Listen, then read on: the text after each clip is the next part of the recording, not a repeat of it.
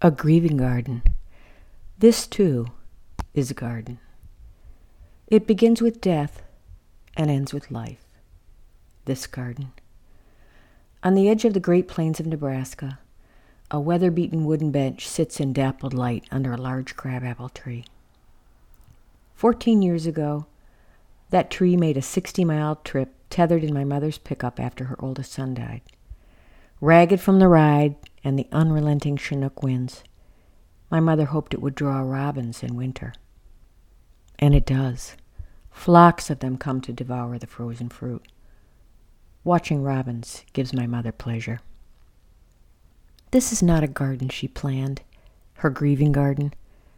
Suddenly, unexpectedly, the earth calls. You must sink your hands in it.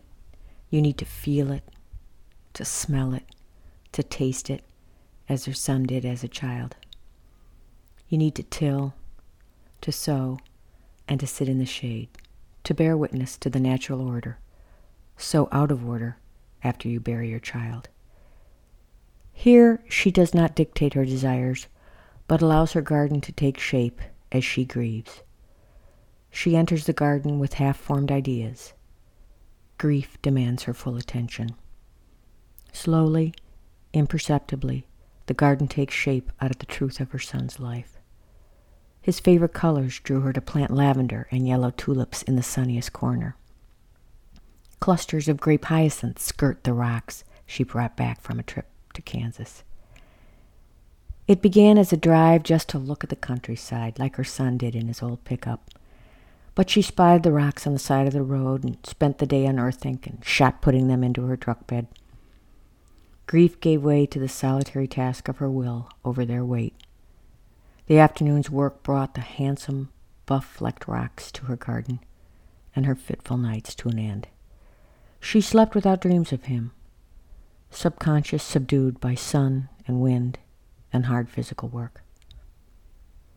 Unearthed remnants from abandoned farmsteads, a passion they shared, are scattered among the rocks and flowers.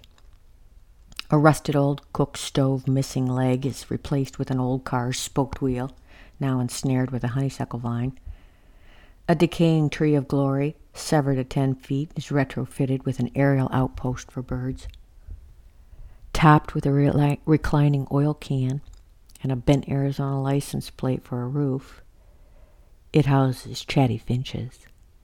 A clay saucer invites thirsty layovers and an occasional odd visitor. A snake was sunning itself up there last week, she said. And it's here she moves earth, though she cannot move heaven or have her heart's desire. And it's here she keeps the faith. Some keep the Sabbath going to church. I keep it staying home, with a bobolink for a chorister and an orchid for a dome. Last week she began her second grieving garden for her youngest son, just 40, the baby of the family. The linden tree she chose is straight and tall and able to withstand Midwest storms. Flexible like Christopher, she told me. She planted it within days of his funeral in late March. And it's here she dwells in light, in air, in lovely life, watching a robin and a worm in an early morning tug-of-war, or swallows swoop mosquitoes in the vanishing light. And it's here she rests memories of those sons' childhood games, watching their thin boyhood faces fill in manhood, the rhythm of their footsteps on a return home, the smell of their oily skin mixed with sweat as they work beside her, the quick laugh of one, and the certainty of her life without both. And it's here, between cloudless blue sky and verdant teeming earth, she talks to them.